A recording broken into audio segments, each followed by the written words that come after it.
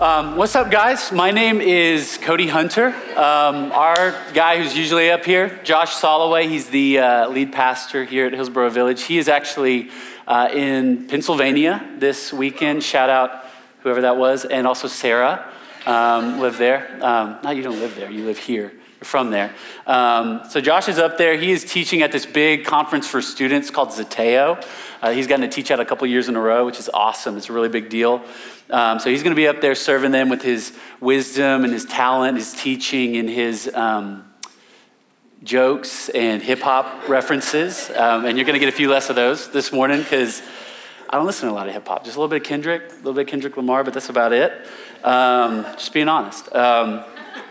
You might get some rock references because I can throw that out. Anyways, so hey, if you guys have been here with us recently, you guys are probably aware that we just kicked off this big season called Awaken here at Ethos, and it's actually a lot bigger than Ethos. This is our second year doing this, and Awaken is this vision that Dave Clayton, who's like our lead pastor here, had. It was kind of like, hey, what if we got churches from all over the place, like regardless of denomination, regardless of everything, what if we all came together and united for this thing called Awaken? And it's actually grown into this big deal where this year, it's not just Nashville, it's actually spread out across the entire state of Tennessee, over 10 cities in the state of Tennessee. Over 500 churches represented this month are going to be getting together under one banner, this banner called Awaken, and joining up. And basically, like what it is, we like to do this thing nowadays where we like give something a title and like put its name in like big lights and stuff, and it makes it sound huge and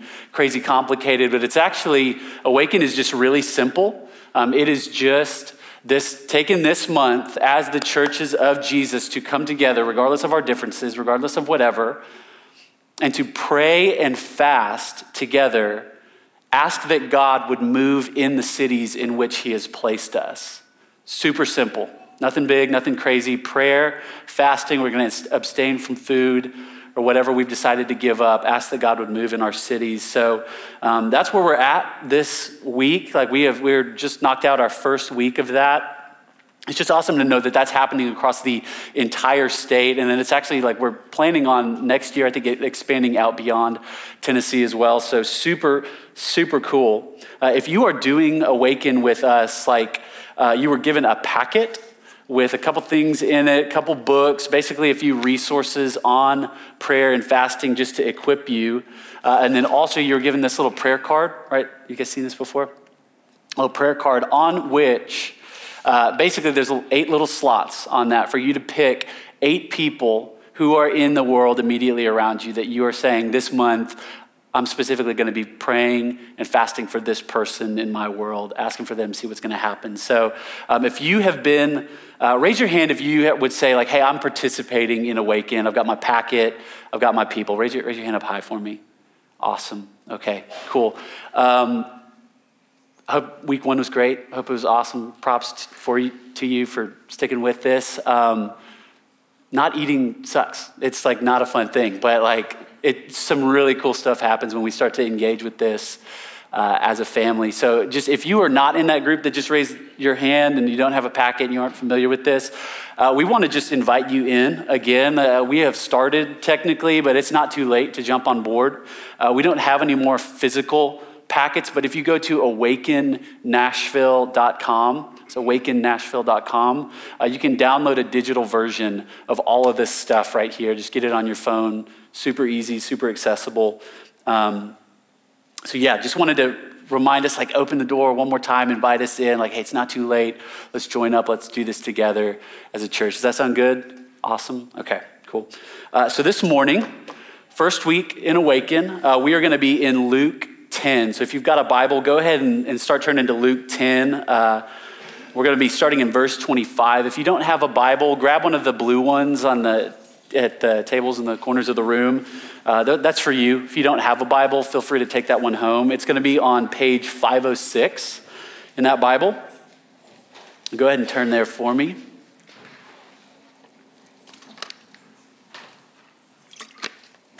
So how many of you guys have seen the movie Forrest Gump? Forrest Gump, yeah. Classic, right? Tom Hanks in all his glory, all of his goodness, like so classic, okay? So you know how the movie starts, right? There's like that scene where it's like the feather in the sky and it's like floating down and down for like 17 and a half minutes. And then finally it lands on Forrest's foot and he's like sitting on a bench and, you know, he's sitting there next to this woman. He's got chocolates on his lap and he delivers that iconic line where he goes, hey, life, you know, mom always told me that life is like a box of chocolates. It's beautiful, symphonic. That was amazing. You guys in such unison. Classic line, classic movie, right? Okay, so then he's on this bench, he starts talking to this woman, and basically he starts giving his story, right? And then the entire movie after that is basically just a flashback of his life leading up to that one point where you meet him and he is sitting on that park bench. That's kind of what we're going to be doing in Luke 10 today, okay? So we're going to be Forrest Gumping Luke 10, for lack of a better term. So you're allowed to use that from now on if you want to do that. During the whole month of Awaken, we're going to be living in Luke 10. Just this morning, we're going to be starting at the end, just like the movie. We're going to be working back to it, okay? Does that kind of make sense? So in chapter 10 here, I lost my notes, guys. Just give me grace. Ready? We're going to talk about that. Give me grace. Okay. So we're going to be in this parable this morning. Even if you aren't a Christian, odds are you are familiar with the place that we're going to be this morning. Odds are you have probably heard of the parable of the Good Samaritan. That is common vernacular. The Good Samaritan this month is going to kind of serve as an anchor point for us while we're in Awaken, okay?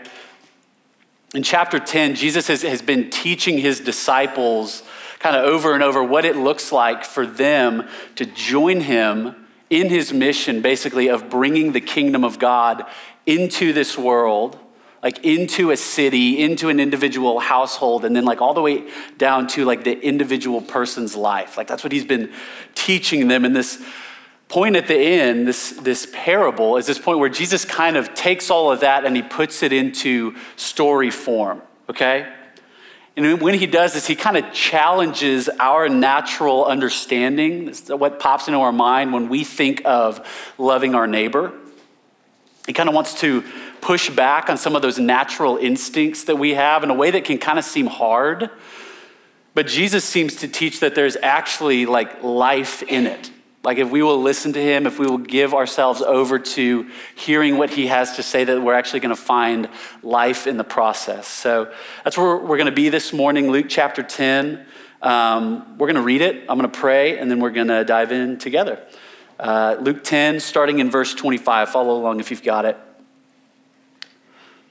And behold, a lawyer stood up to put him to the test. It's Jesus, put Jesus to the test.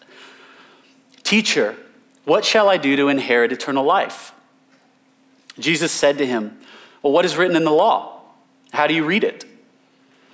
He answered, you shall love the Lord your God with all your heart and with all your soul and with all your strength and with all your mind, and your neighbor as yourself.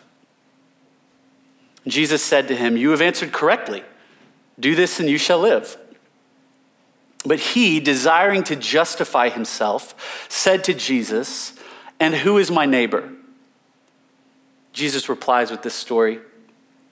He says, a man was going down from Jerusalem to Jericho, and he fell among robbers who stripped him and beat him and departed, leaving him half dead. Now by chance, a priest was going down that road, and when he saw him, he passed by on the other side. So likewise, a Levite, when he came to the place and saw him, he passed by on the other side.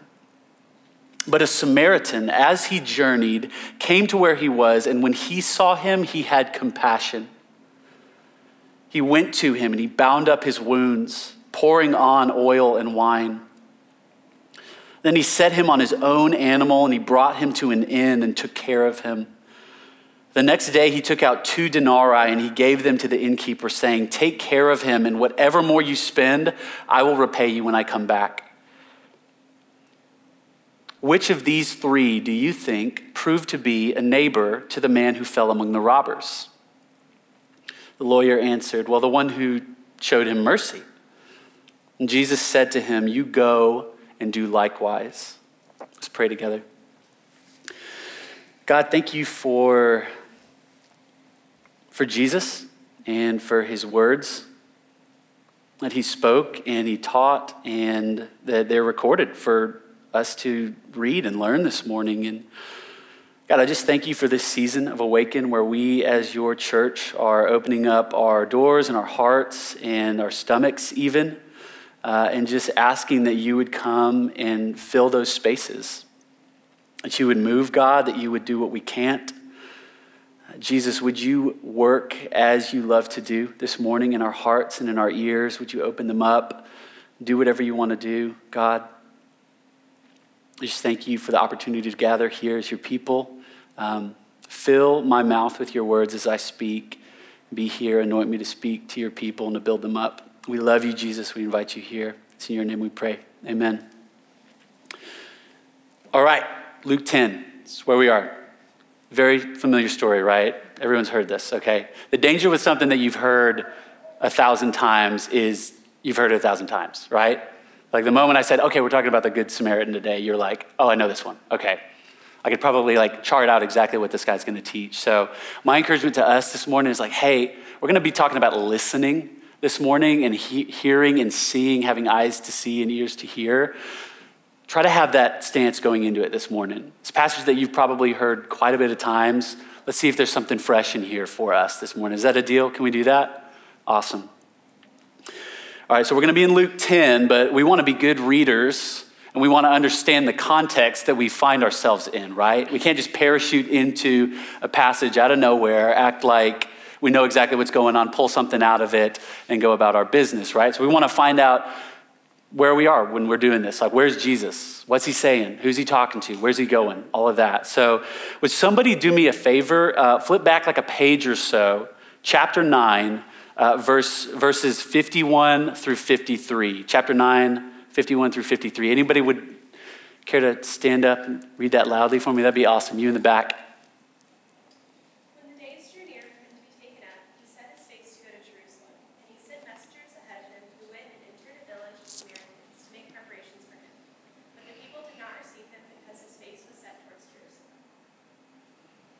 Awesome. Thank you so much.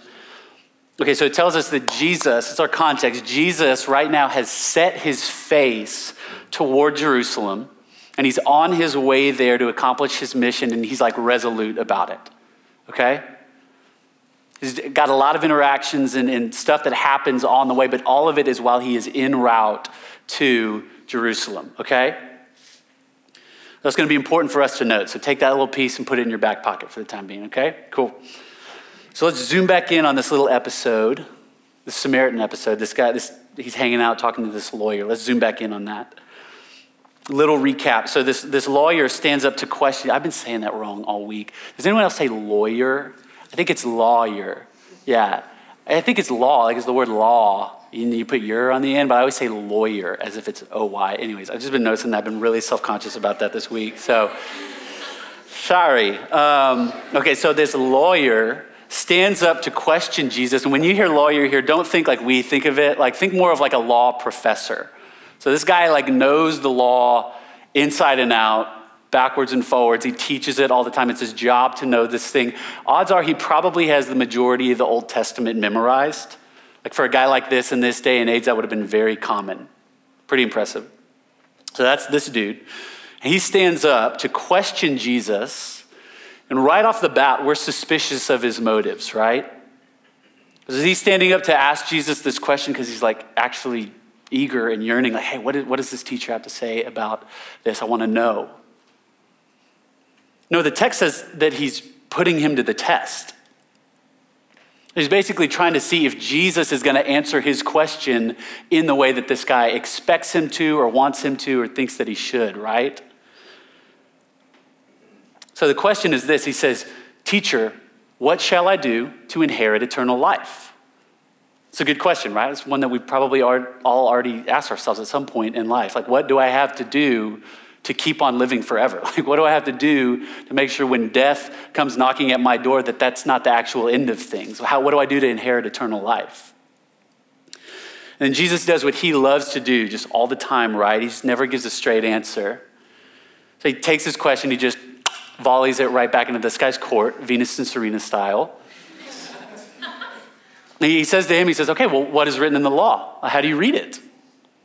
And he basically goes like, bro, like, you're the law expert. Like, why are you asking me? Like, what does the law say? So the lawyer knows his stuff. He's good. And he responds with this. He goes, okay, well, it's Deuteronomy 6:5. You shall love the Lord your God with all your heart, all your soul, all your strength, all your mind. And then also Leviticus 19:18. You shall love your neighbor as yourself. Those two things. That's a good answer. This is pretty common by this point, like common rabbinical understanding and teaching was that these two passages, love God, love your neighbor, kind of boiled down and summed up the entirety of the law. So that's kind of common understanding. It's a good answer. And how does Jesus respond to that? He looks at me and he goes, yeah, like you've answered correctly. Do this and you shall live.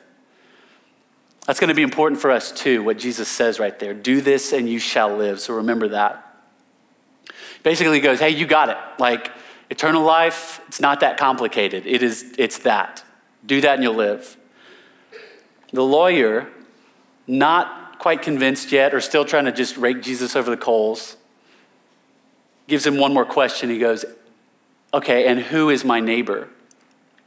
And Jesus responds also in classic Jesus fashion with a story rather than an answer. So let's take a look at this again together. Go ahead and look down again at verse 30. We're going to be starting there. Lawyer says, and who is my neighbor?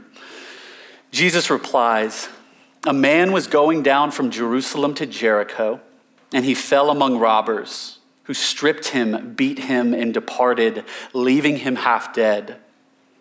Now, by chance, a priest was going down that road. This is good news, right?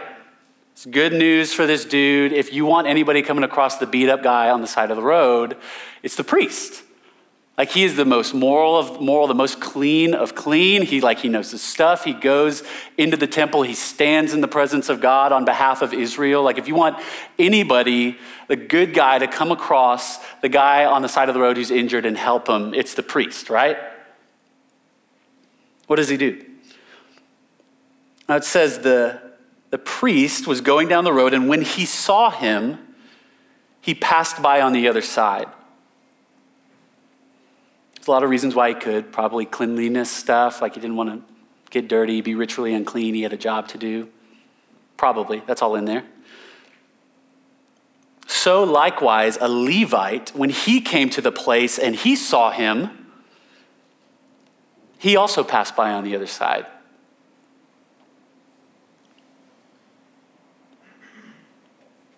So many times in Jesus' ministry, he would start off like an important teaching that he was giving with these words. He would say, hey, he who has ears to hear, let him, what? Hear. He who has ears to hear, let him hear. Basically what he's saying there is it's possible to have ears and to hear audibly what I am saying, but to not actually listen to it. And let it change your life in any capacity. So if you have ears to hear, then hear what I'm saying. I think he's saying the same thing in this parable. I think he's actually saying, hey, there's a type of seeing that isn't actually seeing at all. So the priest and the Levite, specifically, the text says they saw the man, but did they actually see him? Like for who he was, where he was in that moment, did they see him there? They didn't, right? Like whatever extenuating circumstances were in their life, like probably legit, probably valid, but they lead these people to cross over to the other side of the road and keep going on. So I thought it'd be kind of a fun thing to do this week to just like look at the Gospels and see what happens whenever Jesus, quote, sees people, like whenever it uses that language. So I'd love to get some of y'all's help this morning. If I could get 3 people to read 3 different passages for me, preferably, this is not a big thing, but if you've got the ESV version, that would be more helpful for language stuff. But can I get 3 people, ESV preferably, but not a deal breaker? Yes, okay, I've got one right here, 2 more. Oh, right next to him, oh my gosh. Perfect. And number 3, right there. Guy, this side of the room, I'm just saying. Okay, thank you guys. Let's go Matthew 9, 35 and 36. All right, number 2, we've got Matthew 6, 30 through 34. And then last is going to be Luke 7, 11 through 17. You can flip there if you want, but these guys are going to stand up and read that out loud for us to hear. So pay attention to the language about Jesus in this. Let's hear Matthew 9, 35 and 36 first. And Jesus went throughout all the cities and villages, teaching in their synagogues and proclaiming the gospel of the kingdom, and healing every disease and every affliction. When he saw the crowds, he had compassion for them, because they were harassed and helpless, like sheep without a shepherd. Awesome. Thank you. Mark 6, 30 through 34. Oh my gosh. Anyone from this side of the room want to? I'm just kidding. That's great. Mark 6, 30 through 34.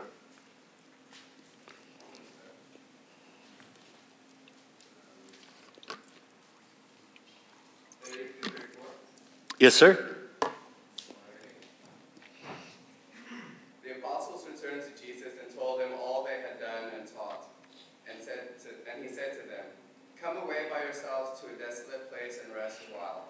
For many were coming and going. They had no leisure even to eat. And they went away in the boat to a desolate place by themselves. Now many saw them going and recognized them, and they ran there on foot from all the towns and got there ahead of them. When he went ashore, he saw a great crowd, and he had compassion on them, because they were like sheep without a shepherd. And he began to teach them many things. Awesome. Thank you. And then lastly, Luke 7, 11 through 15. I think Aaron's got it.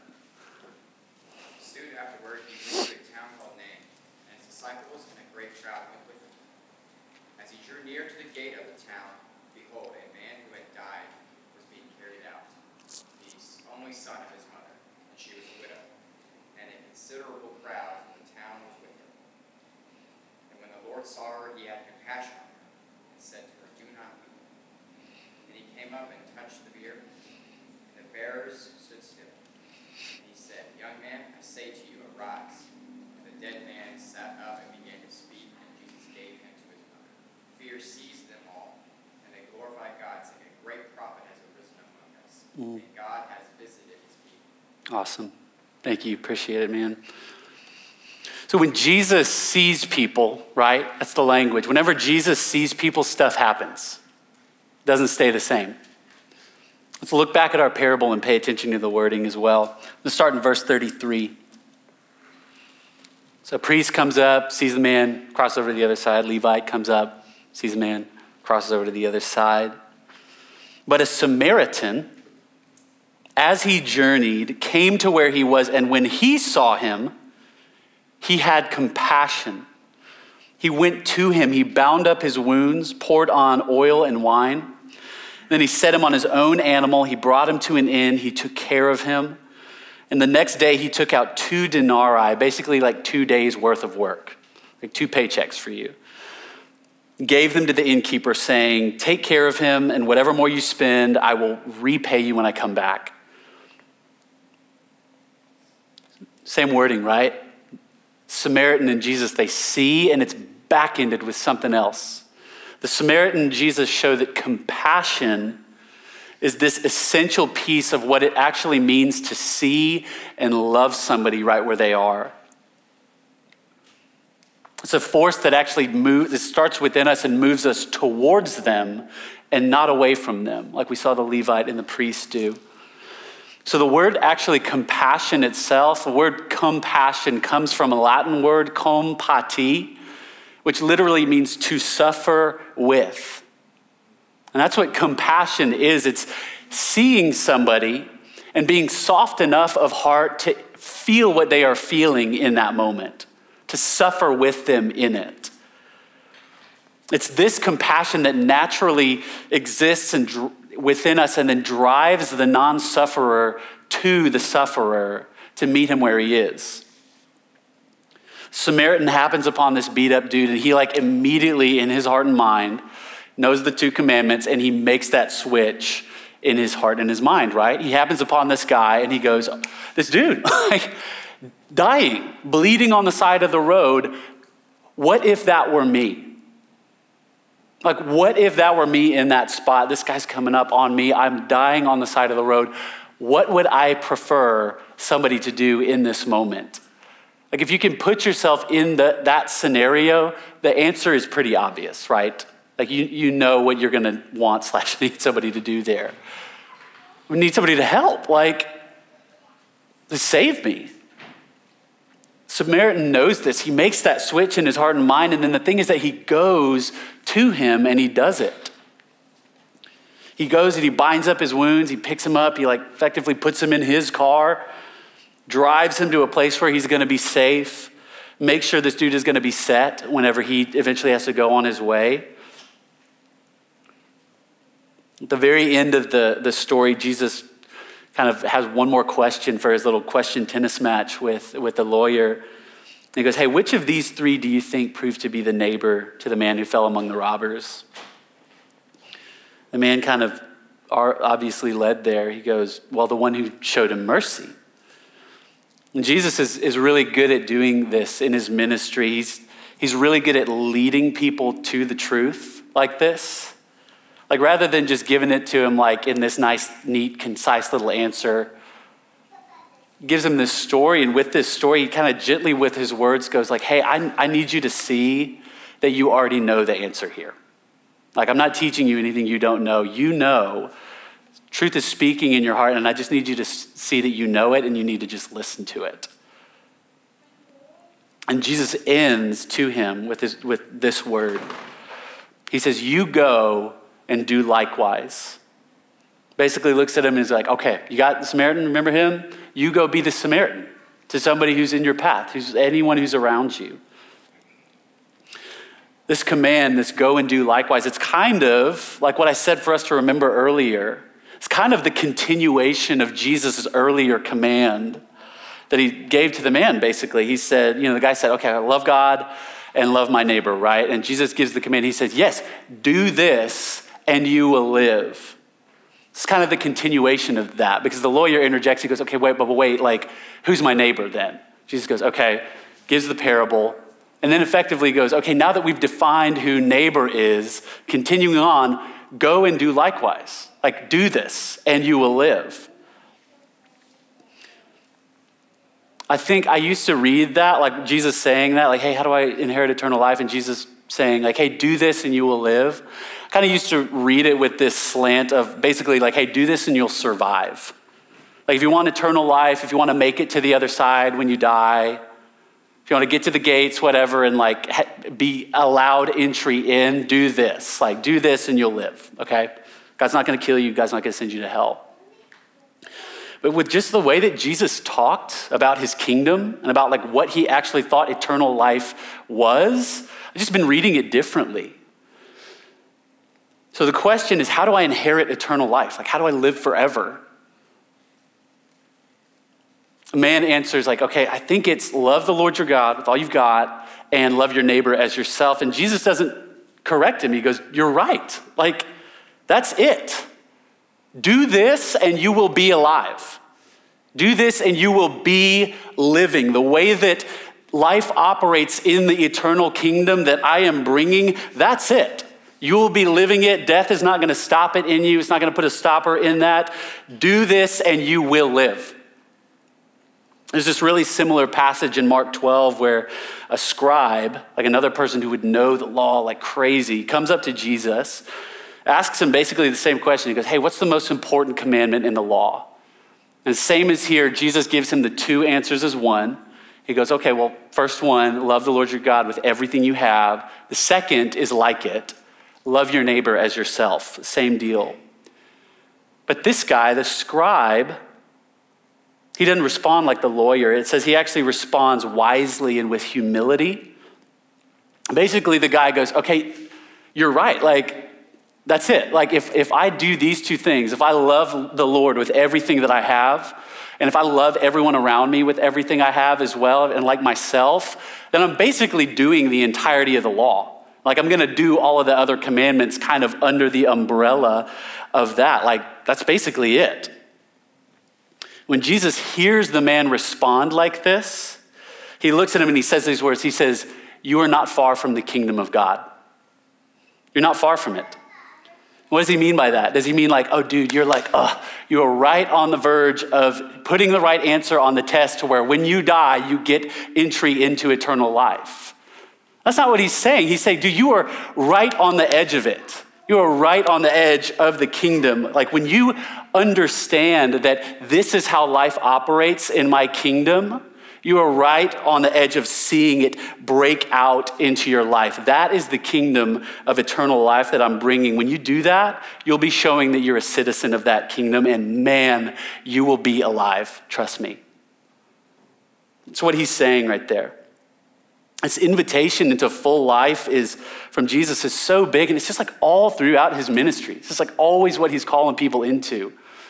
Gosh, like the kingdom is breaking in around you. Like, please just come in. Like the door's open. And I think if we're honest, like we all kind of know that. Like I feel like most of us have probably been following Jesus long enough to know and have some experience in, okay, yeah, like I know I've tasted when I'm loving God, when I'm loving others more than myself, I'm a better person. Like I function better, I feel better, I'm more fruitful. I think we know that. Like I think most of us have experienced that at least in some degree. So it got me wondering this week, like, why don't we do that more? Like, why don't we do it? Like what's keeping us from doing it? I'm asking that question to myself, like chiefly. Like so many areas where I could do this more in my life. And as usual, I think it's just a few things, but right off the bat, it's just like, it's the practicals of it. That's typically what kind of the first thing that crops up. So like the practicals of loving people is like the who and the how is kind of what I think of. So who, like, gosh, it's a big question, right? There's so many people in the world, 7 billion people, like how am I supposed to love them as I love myself? Like, sheesh. And I think the point of this story is that like, hey, look, the question is, who is right in front of you? So the Samaritan didn't leave his house that morning thinking like, okay, I gotta love the world and my neighbor today. It's probably gonna be that beat up guy on the side of the road. I gotta like prep for that. He didn't know that. No, he's just going on his way. And when he comes across this man, this law of love in his heart is already so working and so marinating that when he sees him, it just naturally flows out of him. And he does the law. He goes, gosh, if that were me, gosh, I would need somebody desperately to help. And he does it. Comes across him just right on his path. And so my question, I think, for us is like, who are the people that God has placed right in front of us for us to see as we are going? Who's at the desk right next to you every day at work? Who's that person in the study group this semester with you that you never really knew before, but now all of a sudden they're cropping up all the time in your life? Who is your literal neighbor in the literal house right next door to you? Do you actually know them? Like, you probably see them a decent bit. Like, do you know them? They're in your path. So that's the who. Like, I think it's way simpler than we'd like to make it sometimes. Like, who's in front of you? And then the how do we love people? That's a valid and a very big question. And what's cool is this month, like, we're trying to grow in that together. Like, we're trying to equip ourselves to grow in this. This little Jesus Next Door book, this is a little devotional that we're walking through every day. And each day, it's taking some time to sit aside and pray and think, okay, who's around me? How can I have eyes to see them? And how can I like start to open up my mind and my world to be like, I'm going to love you. I'm going to love you. I'm going to bring the love of Jesus into your life. So like, this is a great resource, like practically for us to start walking through. But just like kind of from experience, just what I think is like helping people, loving people, a really easy one right off the bat is needs. Like, is there a need in this person's life that in the name of Jesus and in the name of the kingdom, I can meet that need? Jesus does this all the time, right? Like blind people don't stay blind around Jesus for very long. Just always giving them back their sight. The woman who's bleeding for 12 years and like is genuinely outcast from society, he heals her, brings her back in. Like 5,000 people on the hillside, they're hungry. They've been listening to him all day. They've got this epic journey to get back home after them. Jesus goes, we can feed these people. Let's do it. Like, that's a need that I can meet, and he meets it. So Jesus sees physical needs and meets them. Like he's not afraid of that. And he calls us to do that exact same thing as his disciples. So meeting needs is big, but I think the first step, even before that, is just having an open ear to those around you. It's like listen to them, like know their story. Ask questions because you genuinely care to know the answer from them. You know how you talk with a friend and like when you chat, like you're asking them because you want to know how they are? Like talk to everybody like that.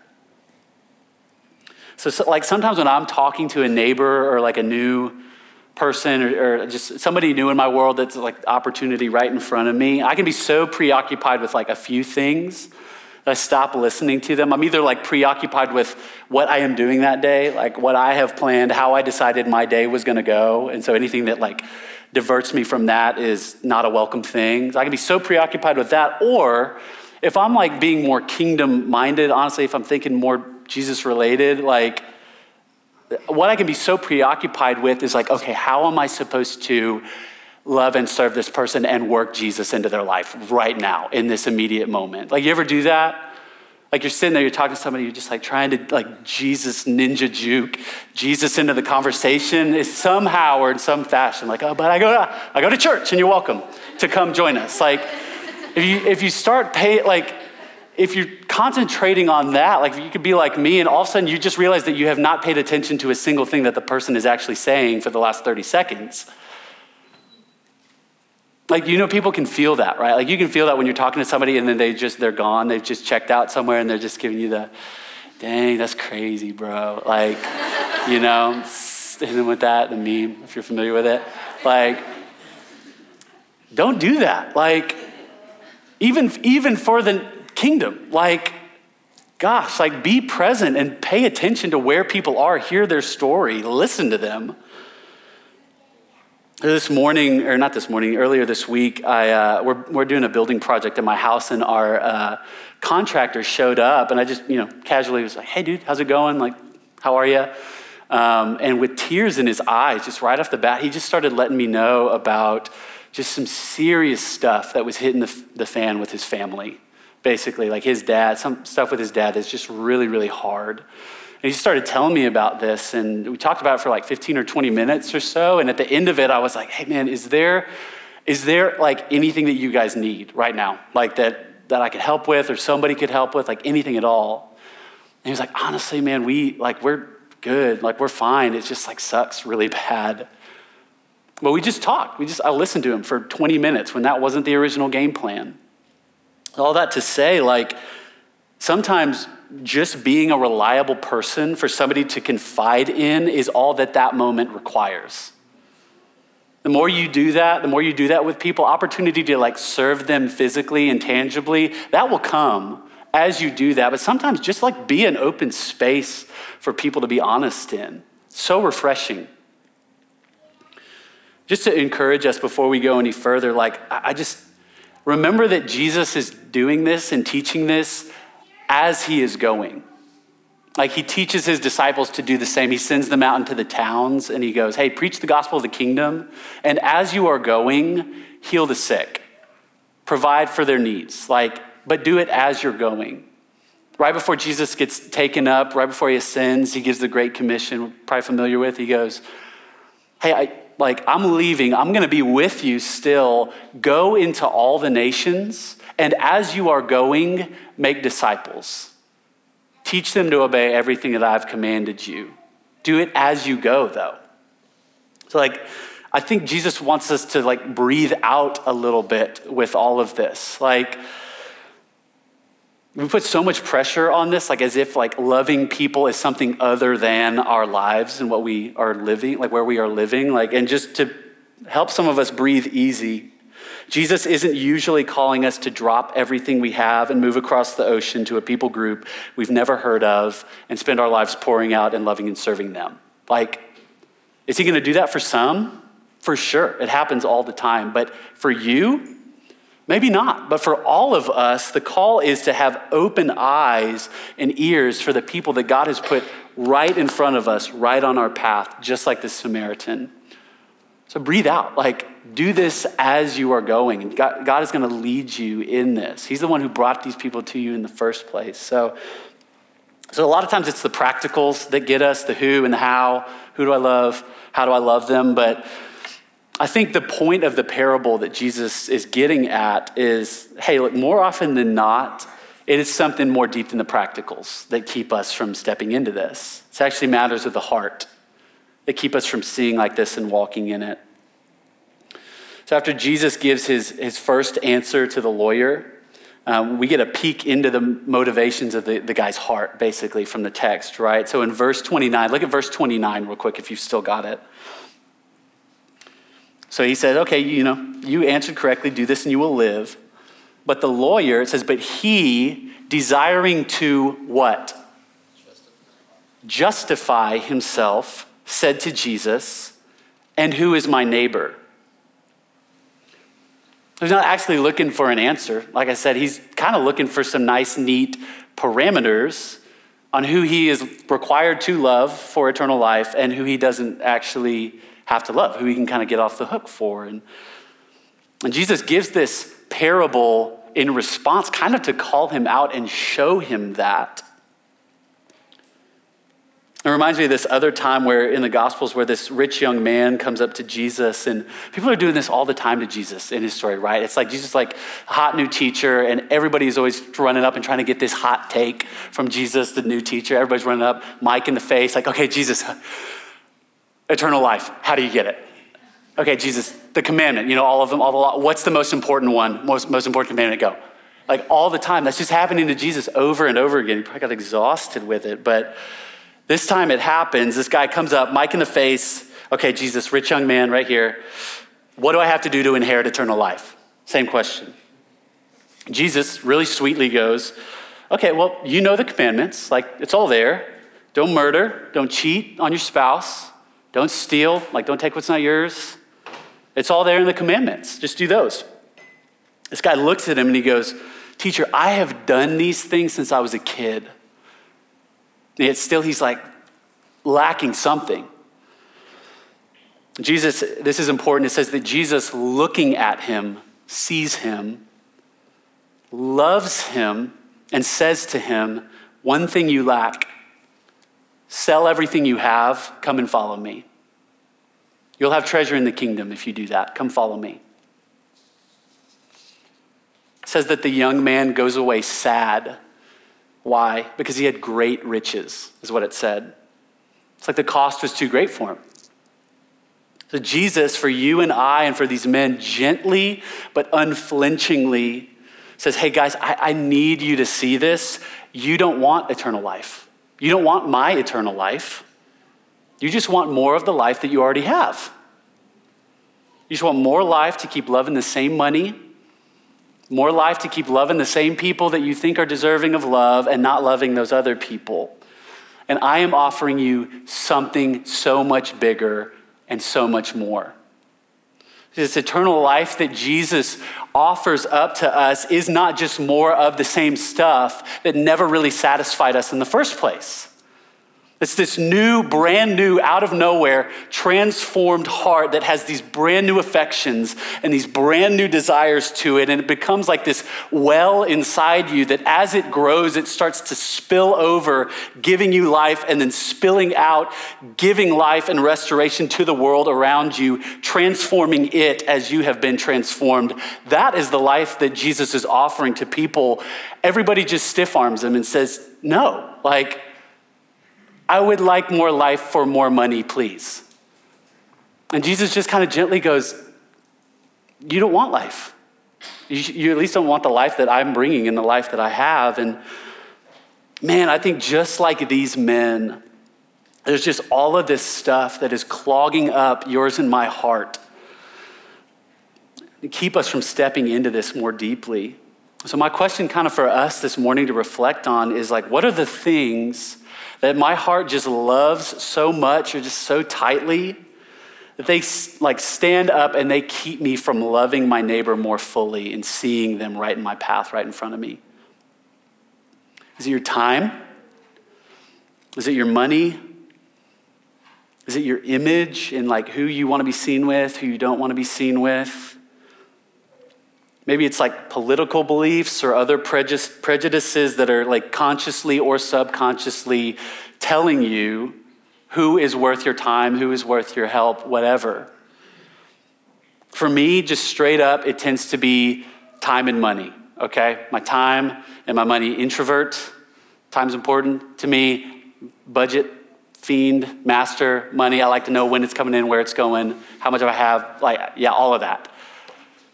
Time and money. So the opportunity to love somebody comes up right in front of me. First thing cropping up in my heart always is, how long is this going to take and how much is this going to cost me? For real. Like 30 minutes, I can give 30 minutes. If this is going to spread out over days, I'm probably out. I'm an introvert, so I have a free pass. So is managing your time well a good thing? Yeah, of course. Is stewarding your money well a wise and good thing? Absolutely, yes. The Bible is going to say over and over, do that well, please. Like, be wise with your cash. But when these considerations overshadow and then screen out the opportunity to love somebody and see somebody right in the path, right in front of me, then I'm loving those things too much.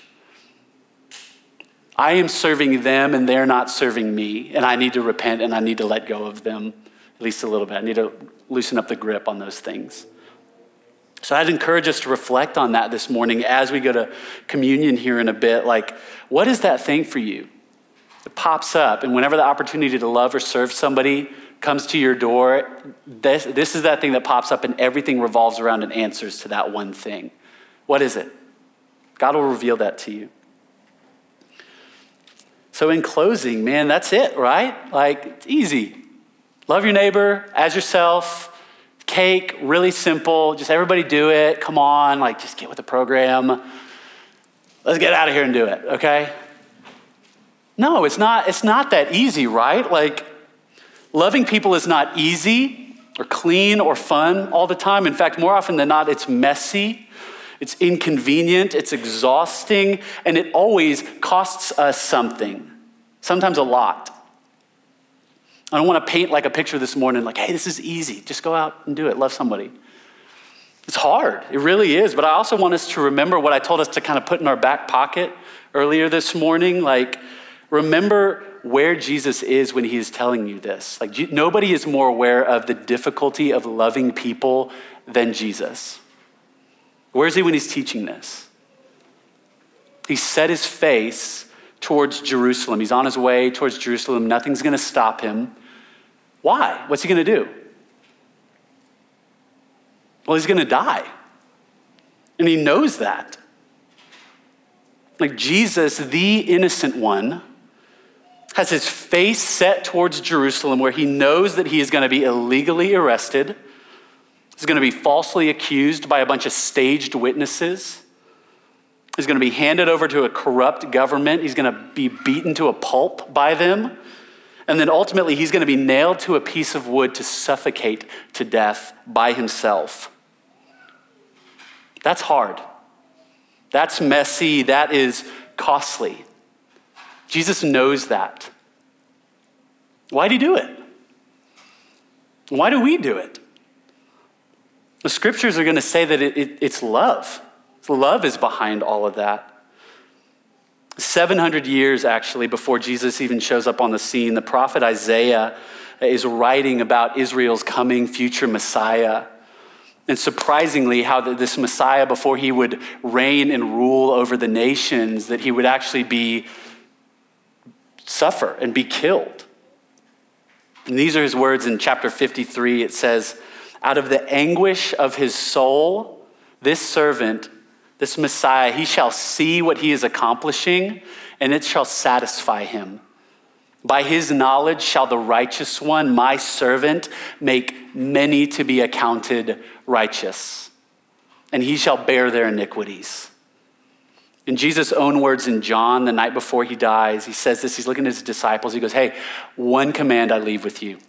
That's it, just one. Just like in the garden, one command, don't eat of the tree. In this moment, Jesus says, one command I'm leaving with you, love each other as I have loved you. He says, greater love has no one than this, that he would lay down his own life for his friends. It's one thing I want you guys to do. Just love each other like I'm loving you. It was a love that drove Jesus to Jerusalem and to the cross when he knew what was going to happen.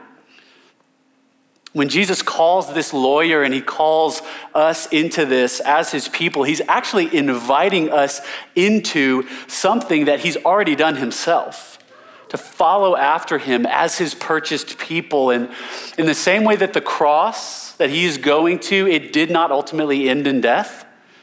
The end of it was actually this empty tomb and a resurrected life, seated, reigning and ruling at the right hand of God, coming again to purchase and redeem his people. That's how it ended. In the same way, we find the same life as we meet Jesus where he is, on this journey, laying down our lives for those who he has placed right in front of us, right on our paths. You don't have to jump ship, go across the sea and love somebody across the world. Maybe you will. That'd be cool. Love somebody right in front of you. Jesus is saying that, hey, when you do that, my kingdom is breaking out. Nothing's going to stop it. So that's the journey that Jesus is inviting us on this month as his people and as his church here at Ethos. Like, we're going to abstain from food some. We're going to pray a lot, and we're going to ask that Jesus would come plant this understanding within us as his people and watch it break out in Nashville. Watch it break out in the state of Tennessee. It spread out from there. Like, wouldn't that be amazing? This morning, we're going to take communion together as a family. I'm going to dismiss us as a family, but you're going to take it on your own time. I would just encourage you, man, reflect. Like, those things that crop up when the opportunity to love somebody comes up and asks you to answer to them, what are those things? And just remember, as Jesus is asking us to be aware of those things and let them go for us, he's inviting us into life. It's like, I'm not trying to take from you. I'm trying to give to you for real. Let's trust him on that this morning and see what he might bring to the surface. So I'm going to pray for us. Whenever I'm done praying, you guys can stand. You can exit towards the center, go grab communion at any one of the tables, and then come back on the sides. And I just hope you're reflective this morning and thankful for who Jesus is, what he's done for you. That's what the cup and the bread is. It's just a reminder of what he did. He calls us into the same thing. So I love you guys. It's a pleasure to be up here this morning. I hope you're blessed. God, we love you. We thank you for Jesus, that he is not a teacher who just spoke words, but he's a teacher who used his feet and walked a path that ultimately ended in a cross. And you lived it out, Jesus. You didn't just call us to do this and sit back, that you actually went ahead of us and you paved the way. And we don't do this under our own power, God. We couldn't. We do this in the power and by the Spirit that you have given us by your Son giving himself for us. And so we just invite him here this morning. Jesus, would you search our hearts? Would you know us? Would you help us to trust your hand, that you are giving us life as you ask us to let things go, as you lead us in what it looks like to love those around us, God, that as we do that, we get to encounter them and we get to encounter you. And that's where life is. Jesus, would you convict?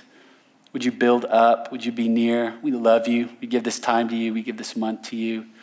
We ask for your Spirit. It's in your name, for your kingdom. Amen.